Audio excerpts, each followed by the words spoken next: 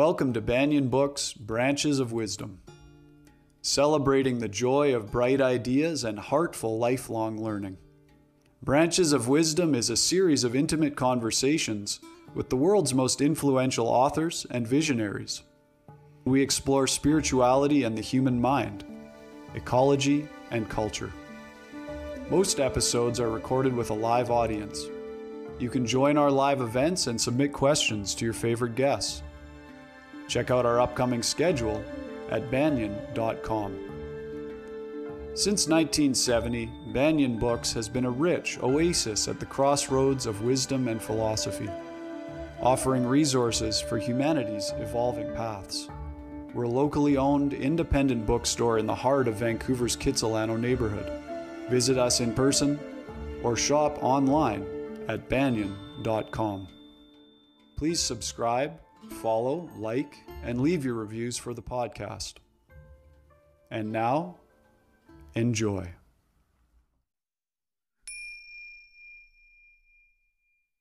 Hello, everybody. Welcome to the Banyan Books podcast. I'm your host, Ross McKeechee.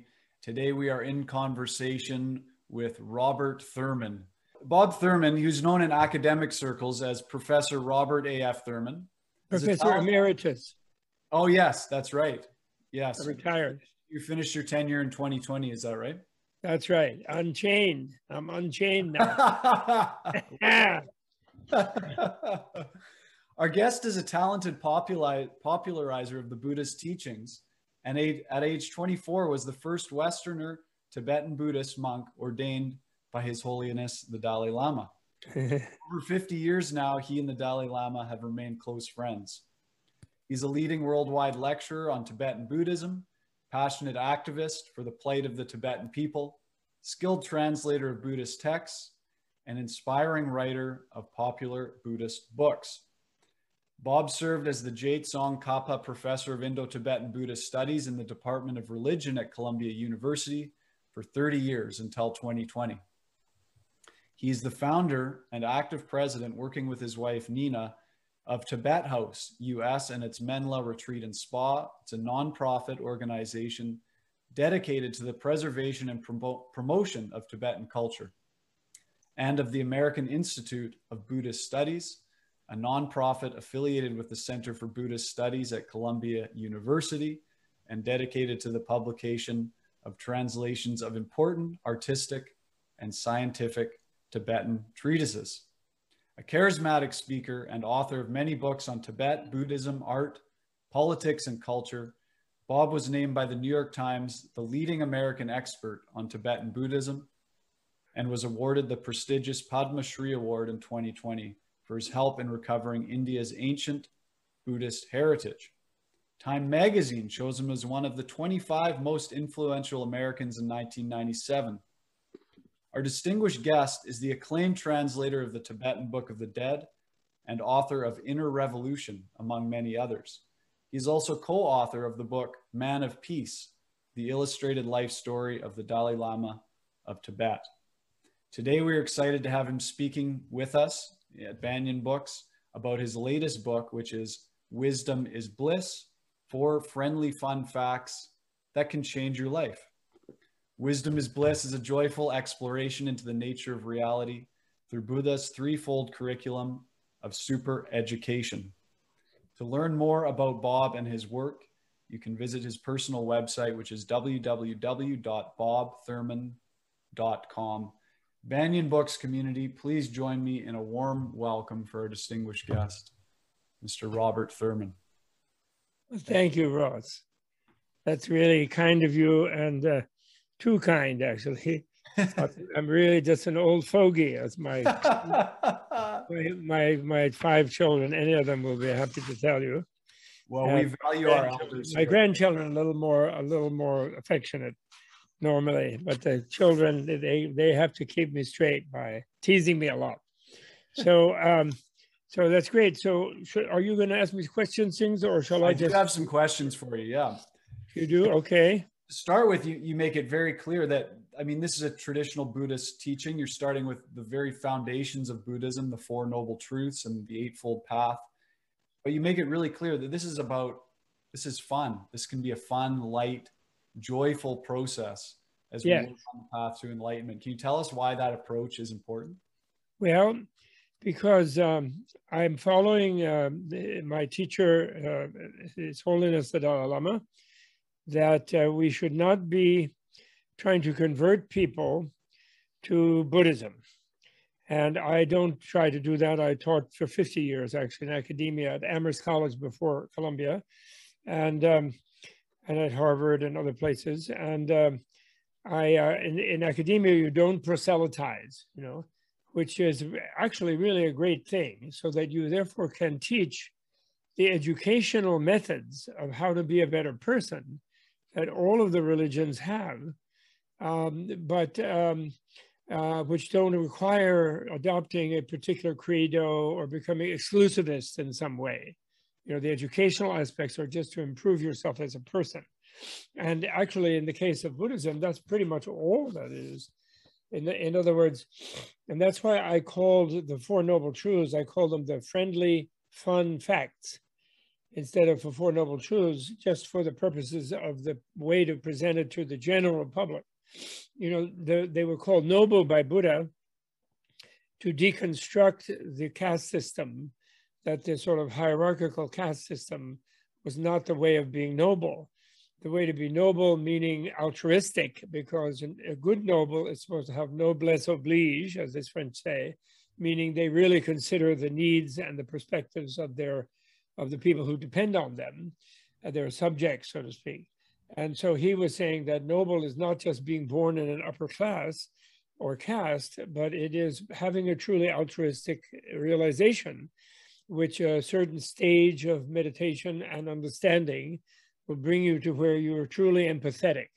So therefore you feel what other people feel, and therefore you do take their perspective into automatically, just like you take your own hand's perspective into account, and you don't put it on hot pots on the stove without a pot holder, because it will hurt it, because you feel the pain, So it's not only Bill Clinton who feels our pain, it is a noble person who has a true empathy. And therefore, they don't cause you pain when they feel your pain. When they really feel your pain, they don't cause it. So that's what the friend, so therefore I put that as friendly, because the person who's your real friend is the one who sees it your way. They understand how you see it. They may see it their own way too, but they include your way in whatever they do. Ethics also is what they call other regarding. And so that's friendly. So that's really what it means. We supposedly in the West don't have a class system, and we don't have a caste system, but we do. People who are rich think they're something special and higher, and they're not necessarily friendly to people who are poor. But a person who is a little enlightened, whether rich or poor, they will be friendly to other people because they feel what they feel, and they won't be harmful. So that's friendly. And then changing truth to fact, for the purposes of my way of doing it at the end of 60 plus years of trying to understand Buddha's teaching. The fact issue is good because it's really reality. It's not a matter of a proposition, a dogma that you have to believe in, So the four friendly facts are the fact that if you maintain your egocentric, rigid, self-absolutizing way of being, everything will be difficult for you, and you'll be under stress all the time and suffer. And even pleasures will be stifled by your wanting more of them while you're even experiencing them. So you will never appreciate them, and they'll see suffering of change, we call it. So, and that's a fun fact because it releases you from the idea that, oh, I should be having more pleasure, because you realize, well, as long as I'm just focused on my own input, then that means it'll never be satisfying to me. So that releases you from feeling you're supposed to be having fun when you're really not, and then you have to try to pretend, and it's very tiresome. So it's a fun fact. The second fun fact is there's a reason, a cause of why you have the symptom of always feeling stressed out. And that cause is that you're exaggerating your sense of self. It isn't that you don't have a self. Buddhism is often misunderstood by people thinking that Buddha said you don't have a self, and then people think, well, that means I don't exist. But Buddha never said that nobody exists. Well, sometimes he did. Sometimes he said nothing, everybody doesn't exist. No, actually, nothing actually doesn't exist, which is good to know. But every other thing, yes, my watch is sometimes confused when I talk, so it keeps me calm. That's okay, Siri. You can relax. And, so the point is, second noble truth is fun because you can understand why you're stressed, because it has a cause, which is a distorted sense of self, exaggerated sense. I think I'm absolute. I'm really the center of the world, and it's really never changes. And it's a real me, and it's a real Bob Thurman, blah blah blah. And that means nobody else agrees with me in the whole world. Not only don't they not agree, each one or lots of them think they're the real thing. So they're mad at me to start with that I don't agree that they're the main thing. You know, occasionally when we're in love, we sort of think the other one is the most greatest thing in the world. And we mutually support our mutual delusions, you know, when we fall in love for a short time, for honeymoon or whatever. But actually, the rest of the world is against, and everybody else hates Romeo and Juliet. So that's really bad, you know, because they're enjoying their delusion for a change. But anyway, the point is that there's a cause. And once there's a cause, like in a medical thing, once you know the reason why you have a symptom of difficulties and unpleasantness and pain, disagreeable situation, you know the cause, you can remedy that cause. And the prognosis Buddha gives us is so good. And again, he says, believing in it is not going to achieve it for us. We have to take the medicine. We have to learn. We have to experience nirvana. And we can do that. And so there's a discipline and a meditation and a learning before meditation, learning during meditation, learning after meditation. So the meditation goes in the right direction. That's really important. People in the West think it's just meditating, but it isn't. It's learning with meditation.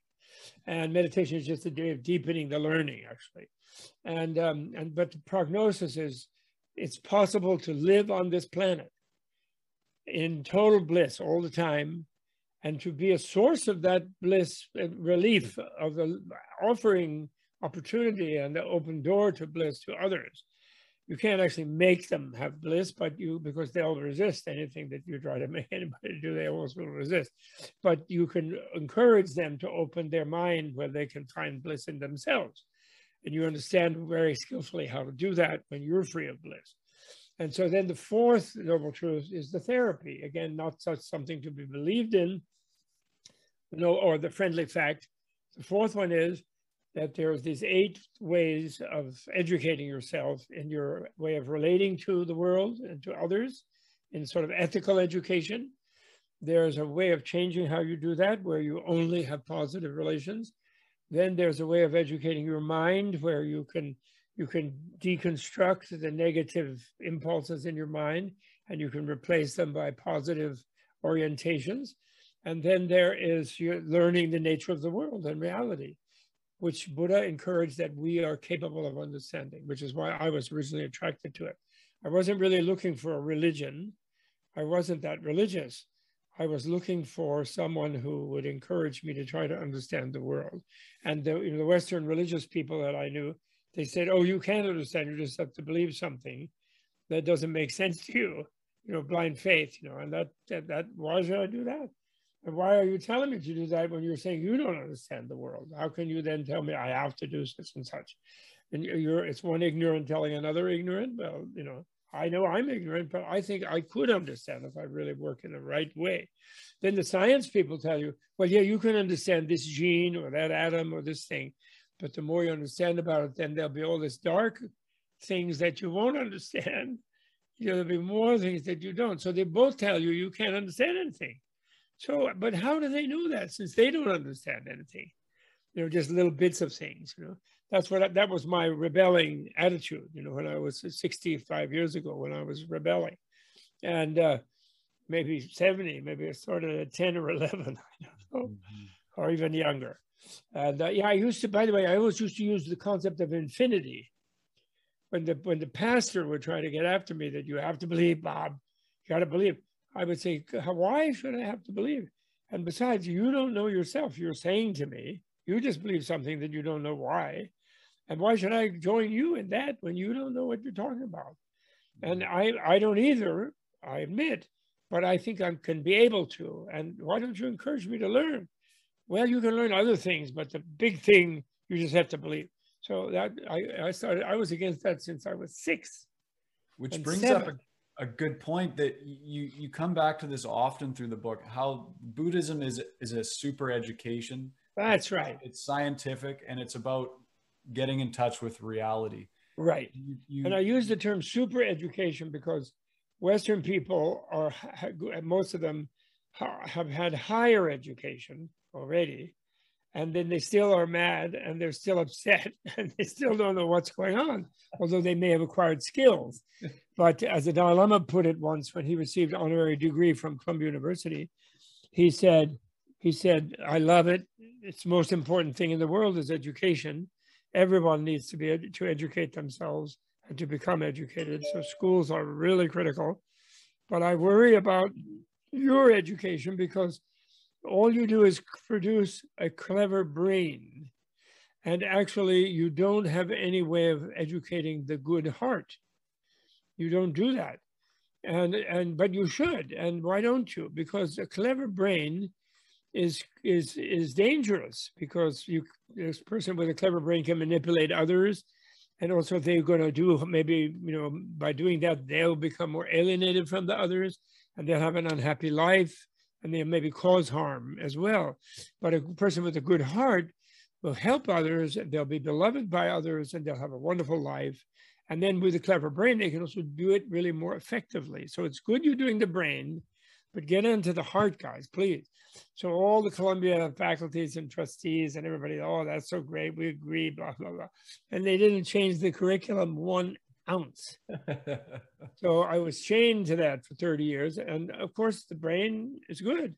And you can, a little bit by example, or a little bit by reading some good literature and having some good historical examples, people can be inspired. Maybe they can change the heart, or they'll want to be good. And some people, of course, they learn from mom how to be good, or they did so in former life. So they're going to be okay. But point is, we're not allowed to teach people to have a good heart because that would be somehow too religious, in secular education, people think. And it's not necessarily religious. You could say it would be spiritual, and education should be spiritual, in the sense that it should teach people to be kind, to be loving, to be friendly and happy. And that way people will be good. So anyway, that's the thing. And then the other thing that is a friendly fun fact, which is part of the third noble truth, which is emphasizing the third. People who teach Buddhism as Buddhism, like forming a Buddhist group or something, they tend to emphasize the first friendly fact. In other words, that you're going to suffer inevitably if you're too self-centered, basically. So it's the same thing Jesus said, everybody said. But the question is, what is the method of how to get rid of that and to diminish that, and how to increase the altruism as a sort of, systemic process, That's the key. Who does that better?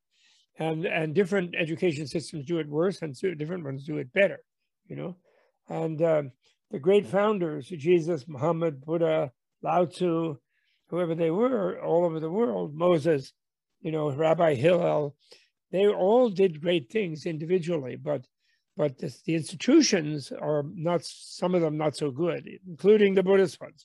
They just say, I believe in Buddha, and then they don't tell you how to do that, how to really develop a strong confidence about the nature of the world. So the third noble truth is that what I want to emphasize, which is the prognosis. We all have a right, we all have an opportunity, we all have the ability to free ourselves from suffering.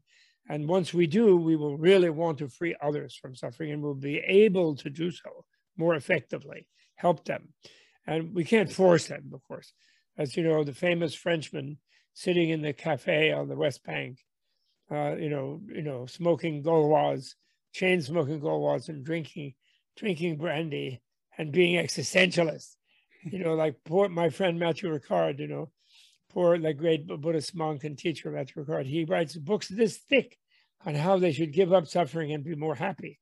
And they resist because they say they like their suffering, and they embrace it, and they really upset. And he's He's so kind to them. He wrote books that thick, How to Be Happy, you know, and I don't know if they really read them. They should, but some of them do, I think, and eventually they will, probably. More of them will read them. But I want people to be encouraged, even if they can't learn right away how to be happy, but gradually, that the final goal is to be happy, that reality is happy, that they're going to, the default reality, when they die, they're going to be embraced by nirvana, not by some horrible monster, because the life force is the basic foundation, let's say, of life. You know, it is the life force, and it is nirvana, and it is great. It's adequate to deal with everything, and it's not a dark nothing, or it's not hell, or it's not, so they shouldn't be afraid. And so people should operate from a point of view of feeling inspired that they can become happy and that they can do everything. Obama blew everybody's mind by winning in 2008. When he was not, as a guy with a Muslim name, only 7 years after 9/11 and all the anti-Islamist, crusade that was going on, popular level, Barack Hussein, I mean, come on.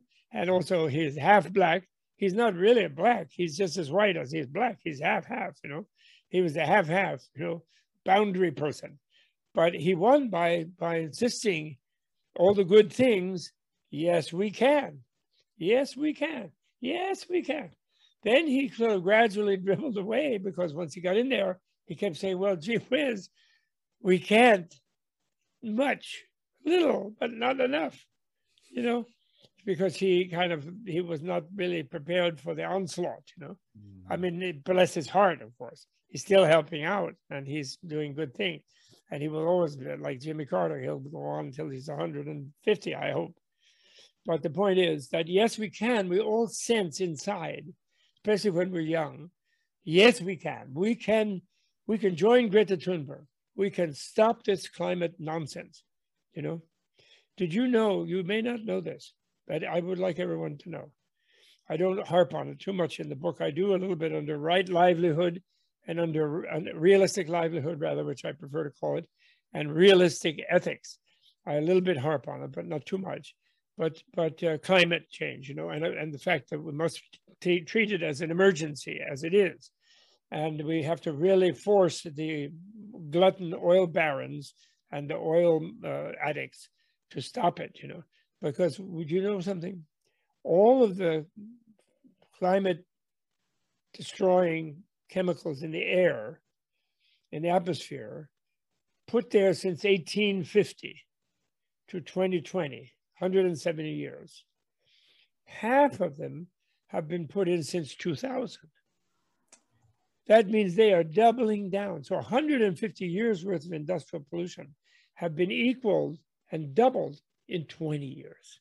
Wow. And they don't plan to stop. They're fighting like hell right now on Capitol Hill in the US to prevent the real climate change, 3.5 trillion, cut down from 6 trillion, cut down from 10 trillion, which it should be, which is 1 trillion a year, over 10 years, that is.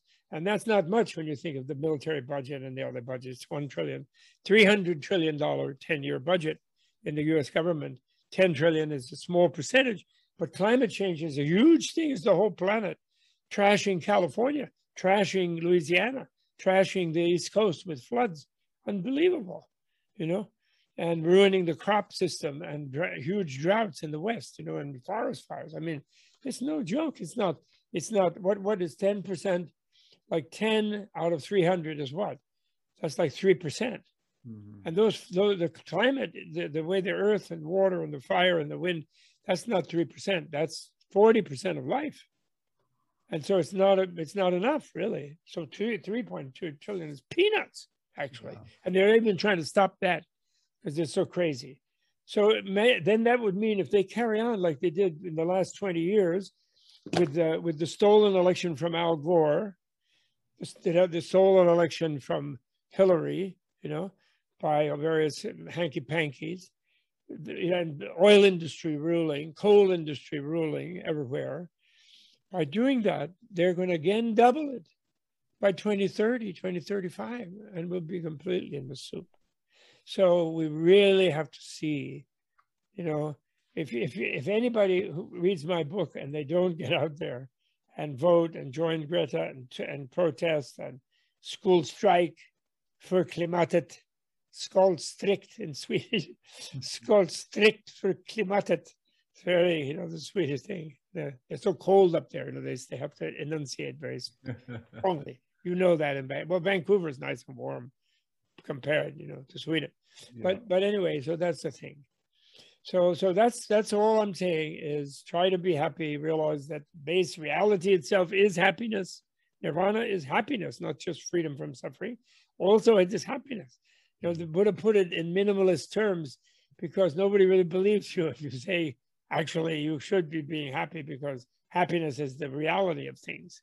They think, oh, you must be selling snake oil or something. But no, that is really what he discovered. And that's what has kept his movement alive over billions of people over thousands of years, you know. Yes.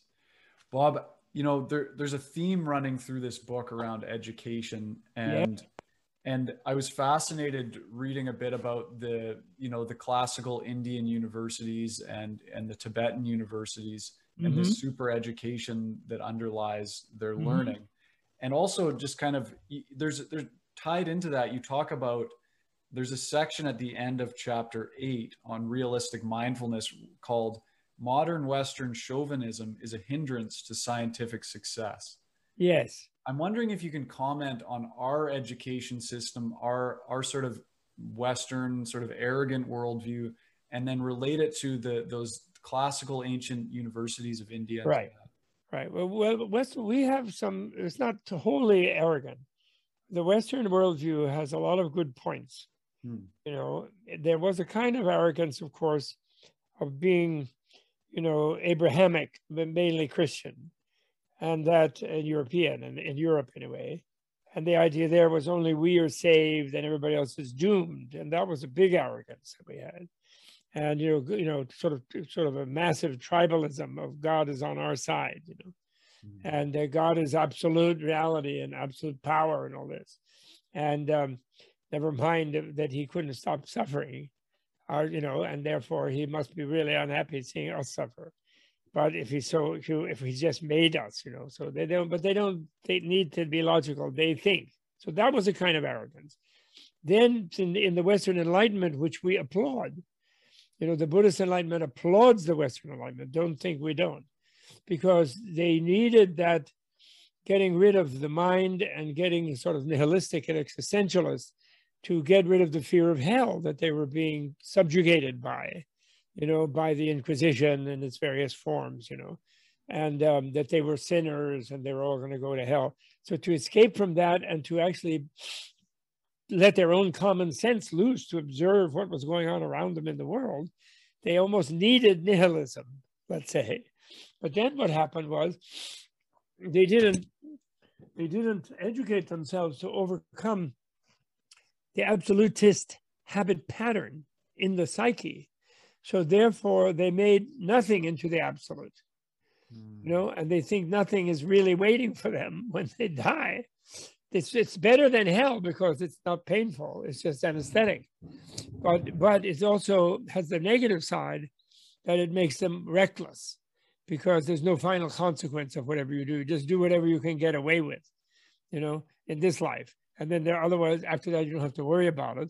So we can keep burning coal and oil and just cutting trees and just being destructive to get some immediate benefit, money and something, you know, immediate, you know, have a trophy wife or something extra when we're croaking or something.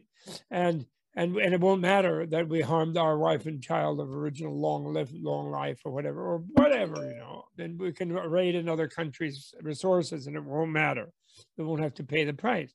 So that's another kind of new kind of arrogance where and that's ruining our education in a way. There's many good things about our liberal education. Even the word is good. Educere from Latin. Educere means to lead, like the il duce, you know, Italian, you know, to lead. And means out of. So edukere means to lead the wisdom and the ability of the student out of the student, and not pretend we put it in there and we indoctrinate them or something, and we and just because they have a diploma, then they should go to Wall Street or be elected or something. No, they have to bring out their own wisdom, their own decency, their own insight, their own abilities. And that's good, because enlightenment is everybody has. They have a Buddha nature, they have an enlightened nature. They have, human beings are a magnificent supercomputer walking around on two legs. Slimeware, there's slimeware, it's not hardware, it's slimeware in the brain. And that slimeware is like better than almost any supercomputer. And it could be that human beings have a brain that's bigger than their head. And I don't mean by being infatuated with themselves. I mean their subtle body. They can make connections even in the neural net, in the cloud around them that we carry around us, that most of us pretend we don't know about. And the vibes are bigger vibes. And also we have a huge brain by connecting with others through language. And we can read Aristotle, and we can read Einstein, who's dead, but he's in a new life. And I don't think he's at Princeton, but I'm not sure quite where he might be. He was happy in Princeton, actually. I once met him in Princeton because I had a friend who used to mow his lawn, who lived there, and I was visiting him for a weekend. And we went to mow the lawn to get 25 cents, which could buy us 2 double scoop ice cream cones. That you see, it's a long time ago, and plus 5 cents left over. Nice. And we went to mow his lawn, but unfortunately he was mowing it himself with a push lawnmower very happily. And he had a sprinkler on, and he was in a bathing suit and a t-shirt with one of those kind where you don't have sleeves, you just have the thing over the shoulders, and he was getting drenched walking back and forth, very hot day, late spring, early summer. But he was so happy, that hair was all flapping around and the spray was spraying, and he was enjoying himself. So, but we were upset because we wanted to have the job so we could get the quarter, so we could get the ice cream. Right. So we sat glumly on his front step and watched him do it, and he noticed us. And you know what? He gave us a quarter anyway. We went and got the ice cream. So he was a nice guy. I really like Einstein. But anyway, point is, I'm sorry, that's a digression. Old people do that. I'm sorry for the digression. But point is that we can share Einstein's brain, his meditation, his thought experiments. He was meditating, Einstein. A thought experiment is a meditation, It's not something Buddha owns. Buddhists don't own meditating. Everybody meditates. The question is, what do they meditate on? Mm-hmm. The oil executive meditates on getting more money, and walling off his conscience or her conscience, so as not to feel bad about the vast flood that hit, or the huge hurricane that hit Houston and dropped like gallons of water per minute on top of everybody's head. And that's not our fault. Oh no, that's something. That's the dinosaurs that did that, not us. And yet he knows better inside. So he's meditating the wrong meditation. That's all, reinforcing the wrong attitude in his mind. And I think they're all going to come to Jesus eventually. Those guys, they will. They don't need to come to Buddha. They could come to Jesus. They don't know about coming to Buddha, but they should educate themselves to be more enlightened, even on their own terms, about the mind and the spirit and the heart, and how to be friendly and loving to everybody so that everybody loves them. Those billionaires who are trying to run off to Mars to get away from the people that they're not paying decent salary and fringe benefits, they're not going to be able to hang on Mars, believe me. They're going to come back. All you can do on Mars is grow potatoes with Matt Damon. That's it. It's a solid potato diet. You can't herd cattle on Mars. You can't eat steak. You can't do anything on Mars. They really should spend that money on the living wage and fringe benefits and pensions for the people working in their warehouses. And they should also make a network to empower independent bookstores like Banyan all over the world. Yes. And because they can do, they're selling everything else. They're practically selling, like, I don't know, tractors, condoms, whatever. They don't need to sell only books. So they should build back up the independent bookstore industry, because bookstores should be education centers, and they are. They are education centers. I'd just like to take a minute to remind our live audience that Bob's going to be taking your questions. So feel free to type your questions into the Q&A tab. And Jacob, our amazing producer and event coordinator, is going to be reading those. And wisdom is, and ask questions, because by asking questions is how you get wisdom. You know, when someone tells you you can't understand the world, you can ask them the question, well, how do you know that, since you don't understand it? If you're telling me I can't understand it, that means you think you can't understand it. So if you don't understand it, why are you so authoritatively telling me that I can understand it? Maybe you don't, but maybe I can. So that's the kind of question you have to ask to unlearn.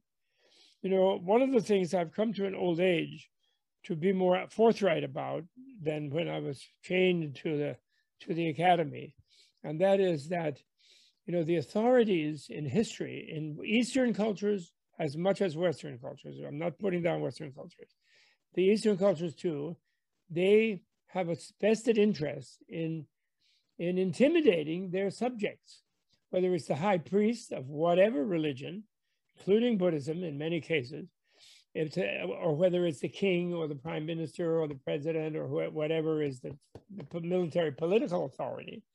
They don't want people to be aware of death, so that they're going to insist on having a quality life, and they're not going to throw their body away to conquer some oil wells for some tech dictator, you know what I mean? They're not going to do it. They're going to say no to that. And they're not going to work in somebody's factory for peanuts. They're going to demand quality life, you know? So death is very important to be aware of, and they're going to do that. So they want to frighten them. Oh, if you don't obey me, then after death, you're going to go to hell. Or you know, never mind, you'll be nothing anyway. What do you care? This type of, or I'll torture you if you don't do what I tell you, you know, and you can't understand anything. So just believe me. So all of our thought systems, cultural systems tend to suppress our natural good spirits, you know, our natural vim and vigor and the sense of, I'm a human. Hey, humans can figure things out. We're smart. We are also kind. We love our moms, you know. We came out of our moms, you know, we can share bodies, therefore. And we you know, and our mom's body gave milk. She was the original wish-fulfilling cow to me. So why should I be mean to anybody, you know? I'm a male, maybe I can't give milk. But actually, men have given milk in history, in desert island sort of situations here and there. Actually, the male tit can actually produce it. I don't know how, because it's but only in the supreme, you know, extreme circumstances. It's been known. Wow. There are accounts of it. And because we still have that nipple there, right? We're not embarrassed to show it in public. We can go around bare chested.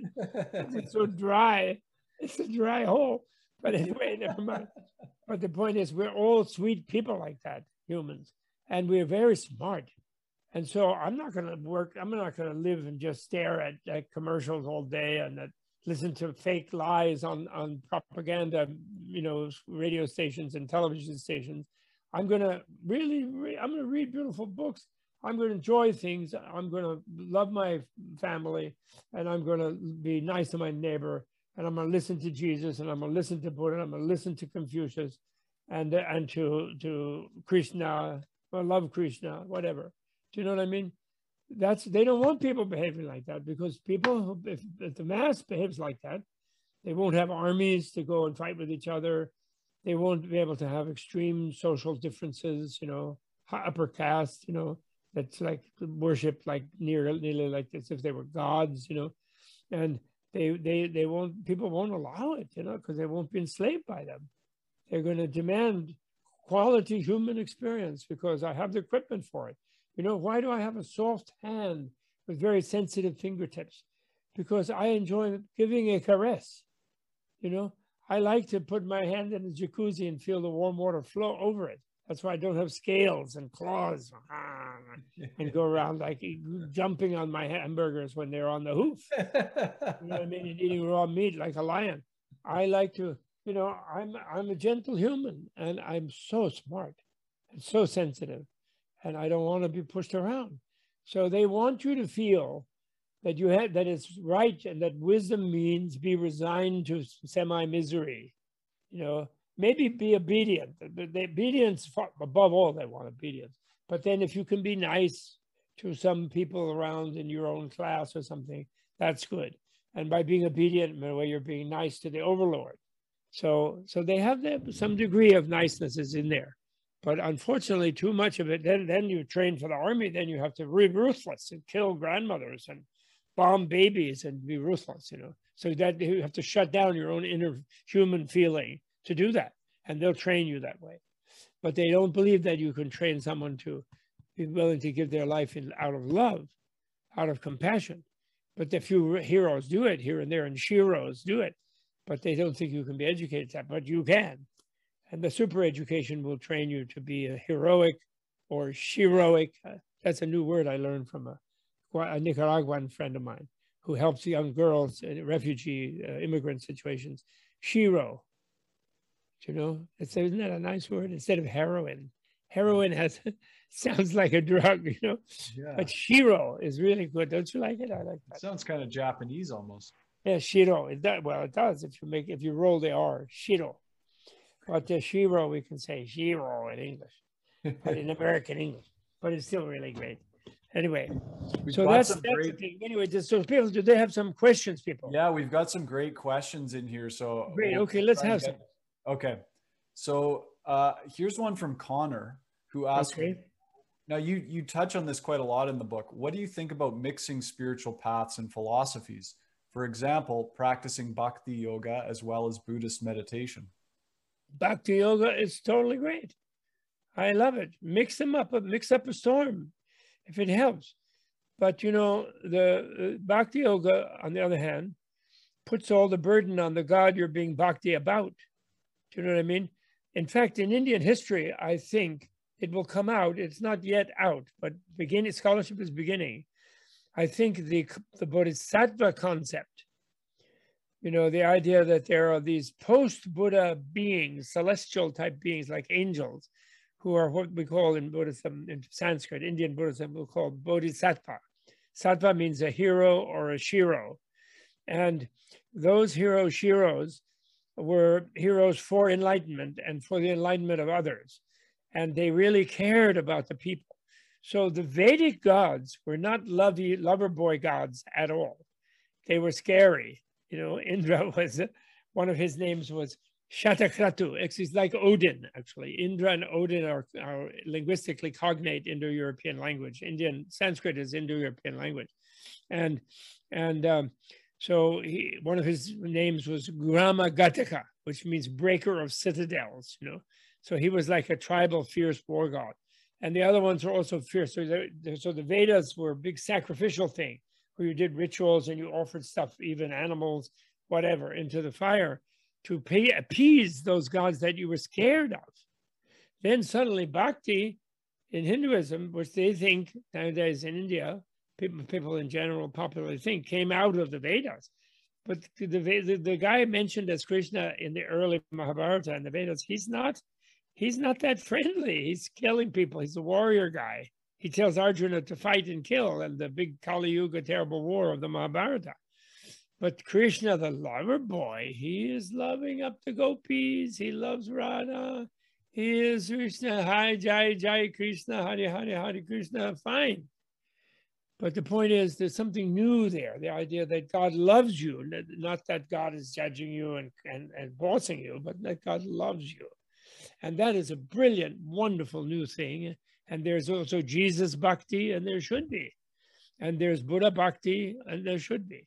And there's Krishna Bhakti, and there's things. The only thing about Bhakti is, by itself, is Krishna or Shiva or Shakti, the mother goddess, Tara, Kali, Durga, whoever it is, in India, or wherever they had, maybe the Gnostics had Mary, the mother goddess.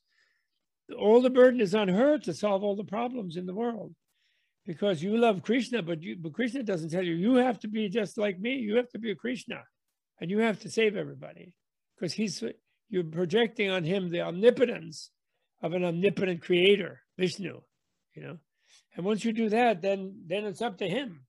And then you just love him.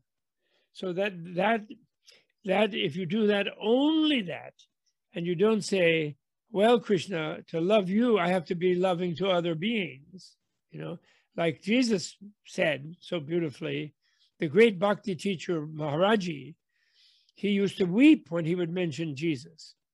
He was into bhakti on Hanuman, bhakti on Krishna, 100%. We have KD all over the place.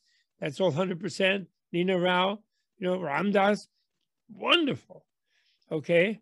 And they naturally, because he taught them, he said, Jesus was the greatest. He said, even though he's bhakti on Krishna, he said Jesus was the greatest because he gave it all to everybody else. And he would weep even, And so what that means is you have to not only love Krishna, like bhakti means be devoted, but you have to be like Krishna and love everybody else.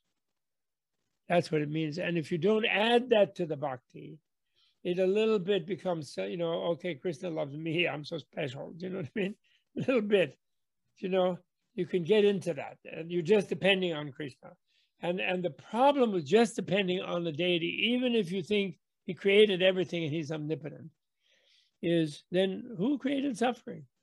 How come people are really miserable? And are you saying that Krishna, in between love bouts with the gopis and things, he's allowing suffering to happen, Vishnu? I don't think so. We want to do that. So what it means is he says, we love you unconditionally. And ultimately, to really get in the flow of that, you should love everybody else unconditionally. Then we're all one. Do you know what I mean? Then you're not just being separate from the guy who's taking care of everybody else, or the lady who's taking care of everybody else. You're on their team. You're also taking care of everybody else, if you follow me. That's why it's good to combine the super education with the bhakti. Do you follow me? And I think the great bhaktins always did. And in other words, just like Buddhism itself, as a religion, if people are, there's a self-indulgent type of Buddhism that's not really getting people to nirvana, whether they have the name of nirvana or not.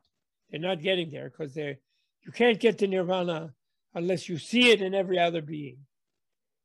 So you have to care for them and want to bring them with you just as much as you want to get there yourself. If you just want it for yourself, unfortunately, you're only going to get a bubble, one bubble of the ocean. You're going to put yourself in a little bubble in the ocean.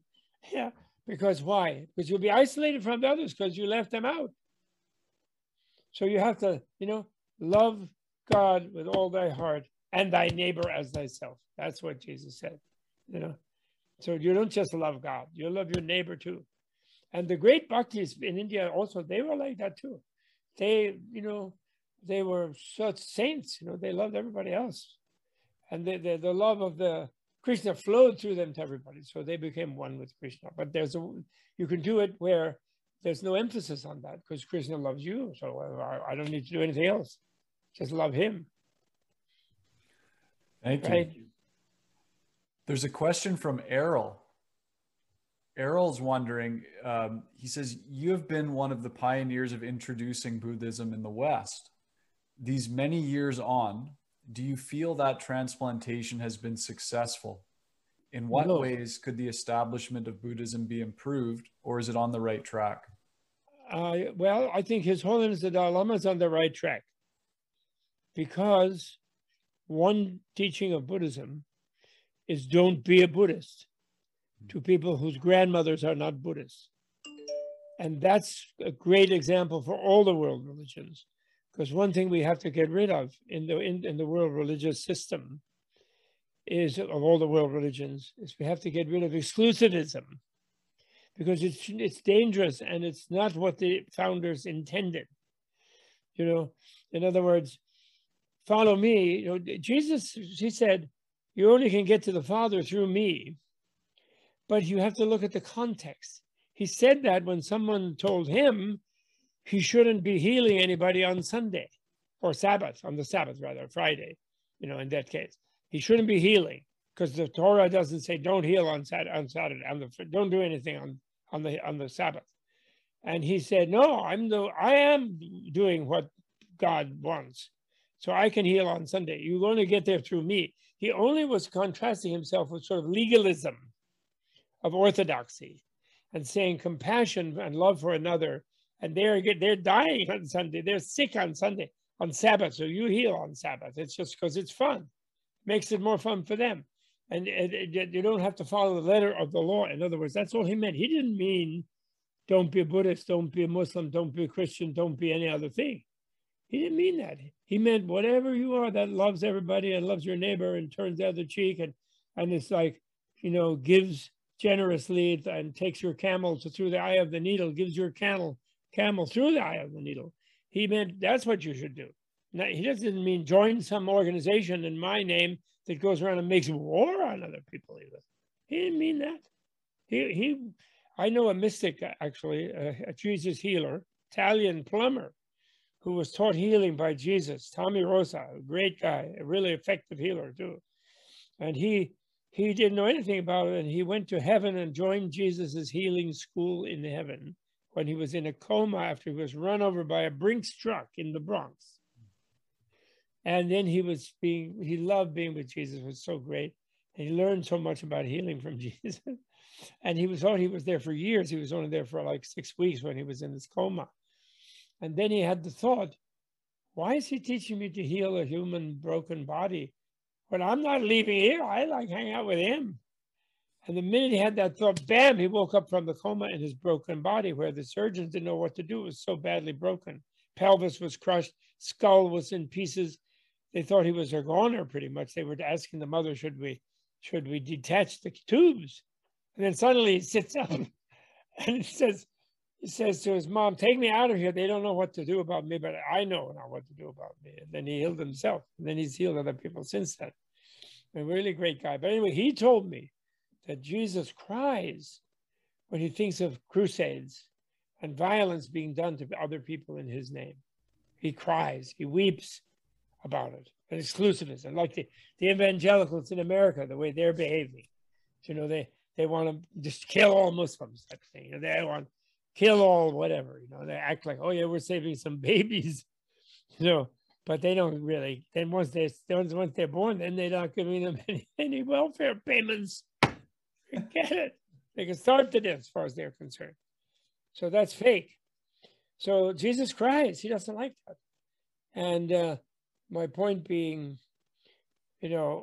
jihad to convert others, as the Muslims did in India and in Asia in ancient time. But nowadays they're a little more cool about it. But they have that idea, like ISIS, still can rise in them, but not from Muhammad. He doesn't like that, I'm sure. And Jesus doesn't like crusades. And the Pope telling people in Mumbai that the first millennium they conquered Europe, second millennium Africa and the Americas, third millennium they're conquering Asia. What is this conquering crap? Jesus was not a conqueror. He said, let the conqueror try to kill me, and you can't. I'm loving, so I'm rising up. And he can torture me, but puts me in the electric chair.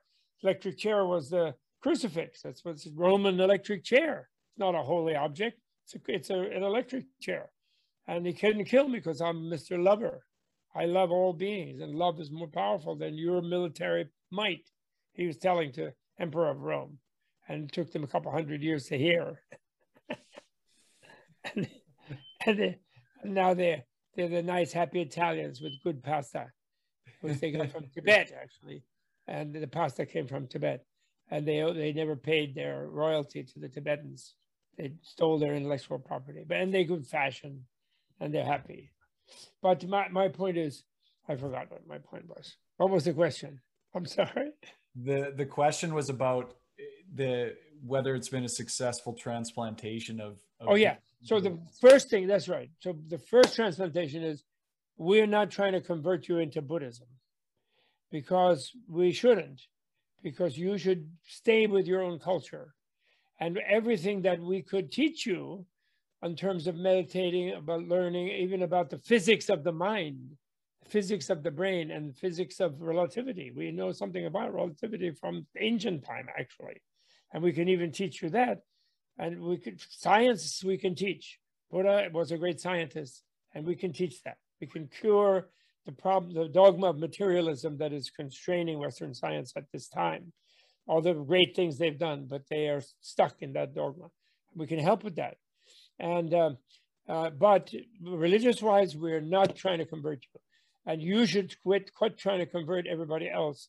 And instead, you should learn your own deepest teaching that your own religion is telling you. You should be Jesus, that means. You should be a Jesus person if you're a Christian. You should be Moses if you're a Jewish person. You know, you should be Rabbi Hillel. You should be Maimonides if you're a Jewish person. You should be Muhammad, who didn't conquer Mecca. He defended himself when the Meccans were trying to kill him for quite a while when he had, after fleeing to Medina. But when he became strong enough and met enough people who were his supporters that the Meccans had to give in, they realized they couldn't kill. He walked unarmed into Mecca. And he said, no compulsion in religion. He said, you know, Allah is there if people want to see him. He's a loving God. We're not conquering. But the different caliphs of Damascus and then of Baghdad, they twisted and they picked out things from what he said when he was defending himself. And then they made that into a thing. Oh, yeah, we can conquer everybody because everyone should be a Muslim or we'll put them to the sword. But that's against what Muhammad wanted and against what Allah wants. So they're off of, that's what the Sultan wants always, of course. They want more power, you know. The people who are not going to really be spiritual, they want power. Mm-hmm. And so they'll distort the spiritual teachers thing into power mongering, like the Buddhists. The Buddhists just attacked the Tamil Hindus in Sri Lanka in a nasty way.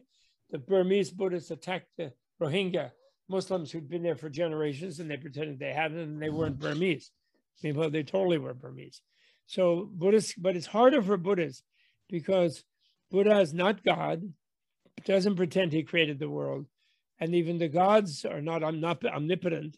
Buddhists are not atheists, but they just don't think any one God is omnipotent. They think that gods are nice, and when they don't get carried away with themselves, they're quite nice.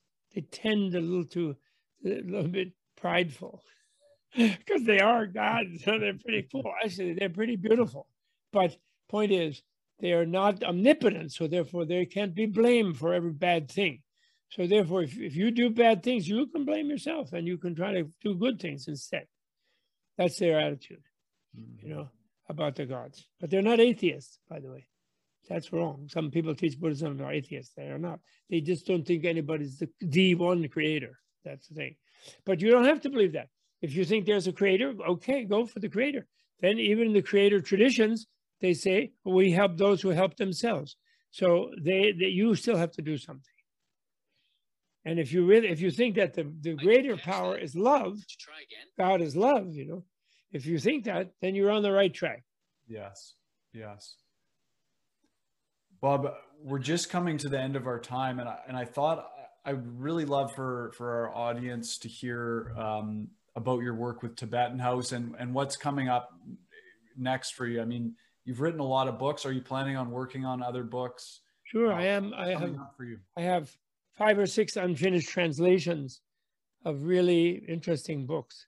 Oh. And His Holiness asked me 50 years ago to translate all of the Tibetan canon of the books that were originally translated into Tibetan from Sanskrit, from what he calls Sanskrit Buddhism in India, which was the Mahayana Buddhism, you know, the universal vehicle, the love and compassion vehicle. You know, the Theravada, the dualistic Buddhism about nirvana being somewhere else, was also compassion and loving oriented, but it didn't make it imperative in the same way, because initially Buddha allowed people to have a certain different view. Buddha was like a Socratic type of teacher. He would teach according to the needs of the individual student. He wasn't a dogmatic fanatic. There's only one theory, because why?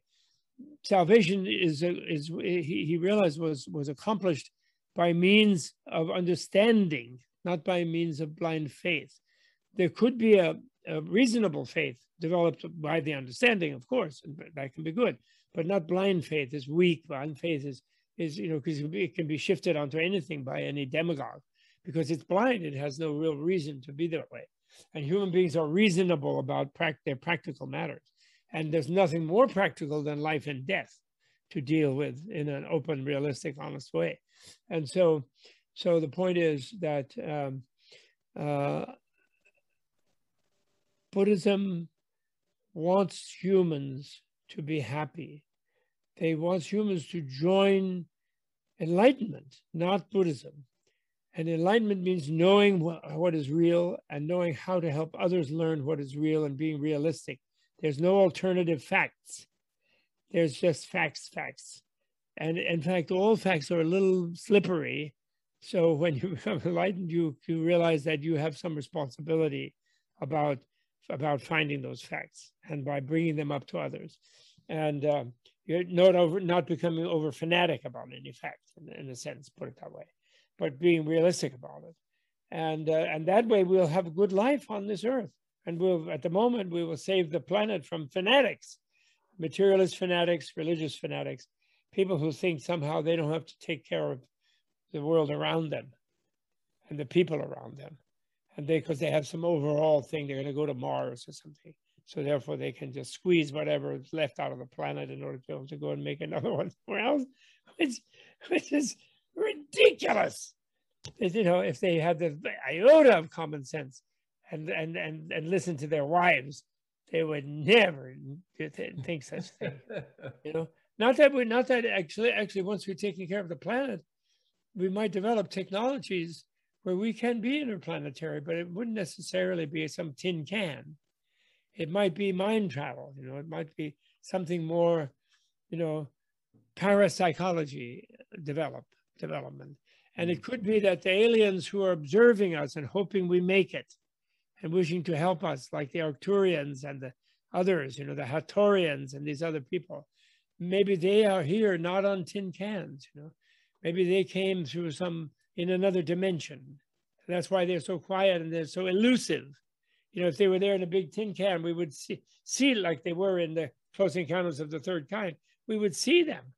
But these guys can just bloop, bloop, bloop and disappear because they can move into another dimension where you can't see.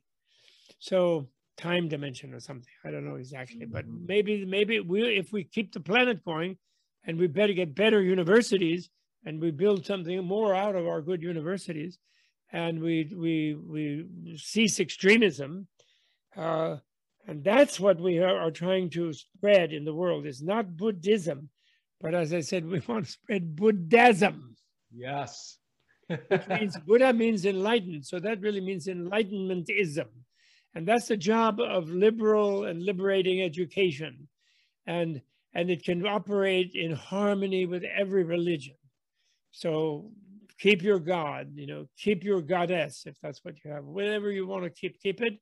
But learn better how to worship it and how to live the way that the God tells you to live through the great messengers and prophets and children of those deities like Jesus and Mary and daughters. They have daughters too.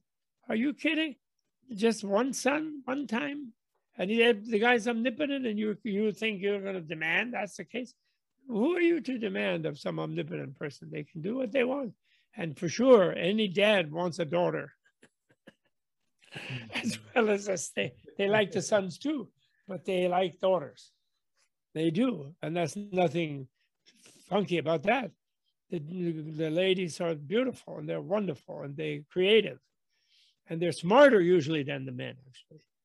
They attain maturity in adolescence, 15, 16, and they're already grown-ups.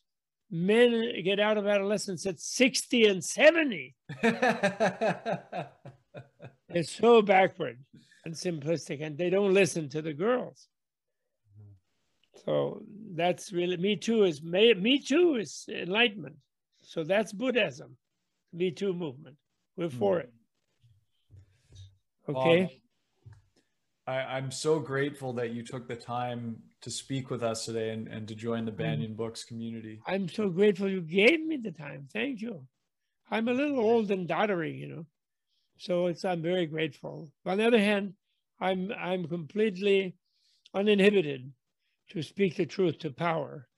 And I really think everyone has to, because, and we should not be discouraged that power is leading us in the wrong direction. We should realize that's a sign of maturing in the planet. The reason is that the people who have power at the moment are the people who are more unhappy, and they think they're going to be happy by getting power. And of course, the opposite is the case. They get more miserable, even they go really crazy when they get all the power, because they don't know how to uphold that responsibility. And then they get more isolated and more paranoid, and they do worse and worse. But we withstand it. The happier people, they don't need a lot of power because they have love, and they are beloved because they're nice to people around them. People like them. So they, in a way, they don't need the power. So they kind of have sat back and let the bad guys rise. That's like the scum rising on the boiling pot, on the carrot soup on the top, and you can see it clearly. They're all sitting there with their little suits and they're goose stepping and running around with their slaves, goose stepping soldiers, because they're so frightened of them, and they're really frightened of their own soldiers too. They tend to purge the people around them, their secretaries and everything, because they might rebel, because their secretaries know they're not gods and they're not really powerful. They feel they need power. So, but now what we need to do is we need to let happiness have the power, and we need to step up and speak to them without being angry with them, being loving. We need, the Donald should be in therapy with his niece. Mary Trump should be the shrink to help Donald realize he lost. Instead of suing her, he should be studying with her and lying on a couch and complaining to her. And she might be getting him to reinterpret his childhood, where he realized, and then find love. So he'll finally find true love. He will. That's what he needs. All he needs is love. All you need is love. He's down there in Mar-a-Lago, He needs love, but he's not going to get it from Jeffrey Epstein or the new Jeffrey Epstein, and by abusing young girls and things like that. He's going to get it by being nice to regular people. Then they're going to love him. The people who are screaming about him being president, they don't love him. They just think that they feel weak themselves. They don't feel loved themselves. So they think since someone like them could be powerful, that they'll get power, and then they'll make people love them. And they'll go beat them up if they don't love them. But you never get someone to love you by beating them up. They might say, okay, I love you, stop hitting me. But they're not going to love them. They'll put poison, they'll put arsenic in their turkey stuffing sooner or later, because they'll hate them, because they beat them up. And they don't want to be beaten up. They're just like those poor people. So point is, we let those people rise, Xi Jinping, Putin, Trump, Dabia, where Bolsonaro, I'll never leave. He's now shouting and screaming himself. He wants a life term. They all want life terms. They all want to be lifers. Life imprisonment in some golden prison. But that still wouldn't make them happy. Then they'll want to go to Mars, because they'll be so scared of their own bodyguards. Because eventually those guys always get killed by their own bodyguards, because they whip them, then they'll rebel, because they know they're very vulnerable, the bodyguards do. Mm-hmm. So the point is, the happy people, their kids love them, their wives love them, their friends love them, they love all of them. Love means you make them happy, you do whatever makes them happy, they do what makes you happy. That's the way to live. And now, on top of that, we have to rise up and speak and vote and run for office, like Michael Moore said, run for sheriff, run for school board, run for everything. And without letting it make us unhappy. It's okay if we lose, but we just get out and speak up, cheer everybody up. That's all I want to do, is cheer everybody up. So thank you for having me. And probably I'm wasting your schedule. Absolutely not. I want to stop. Absolutely not. But I love independent bookstore. I'm going to stop buying from Amazon. I'm going to press the button. I'm going to put you on bookmark. Yes, please. Like Banyan.com, BANYAN.com. Yeah. Okay. I'm going to do that. Ladies and gentlemen, his new book is called Wisdom is Bliss, 4 friendly fun facts that can change your life.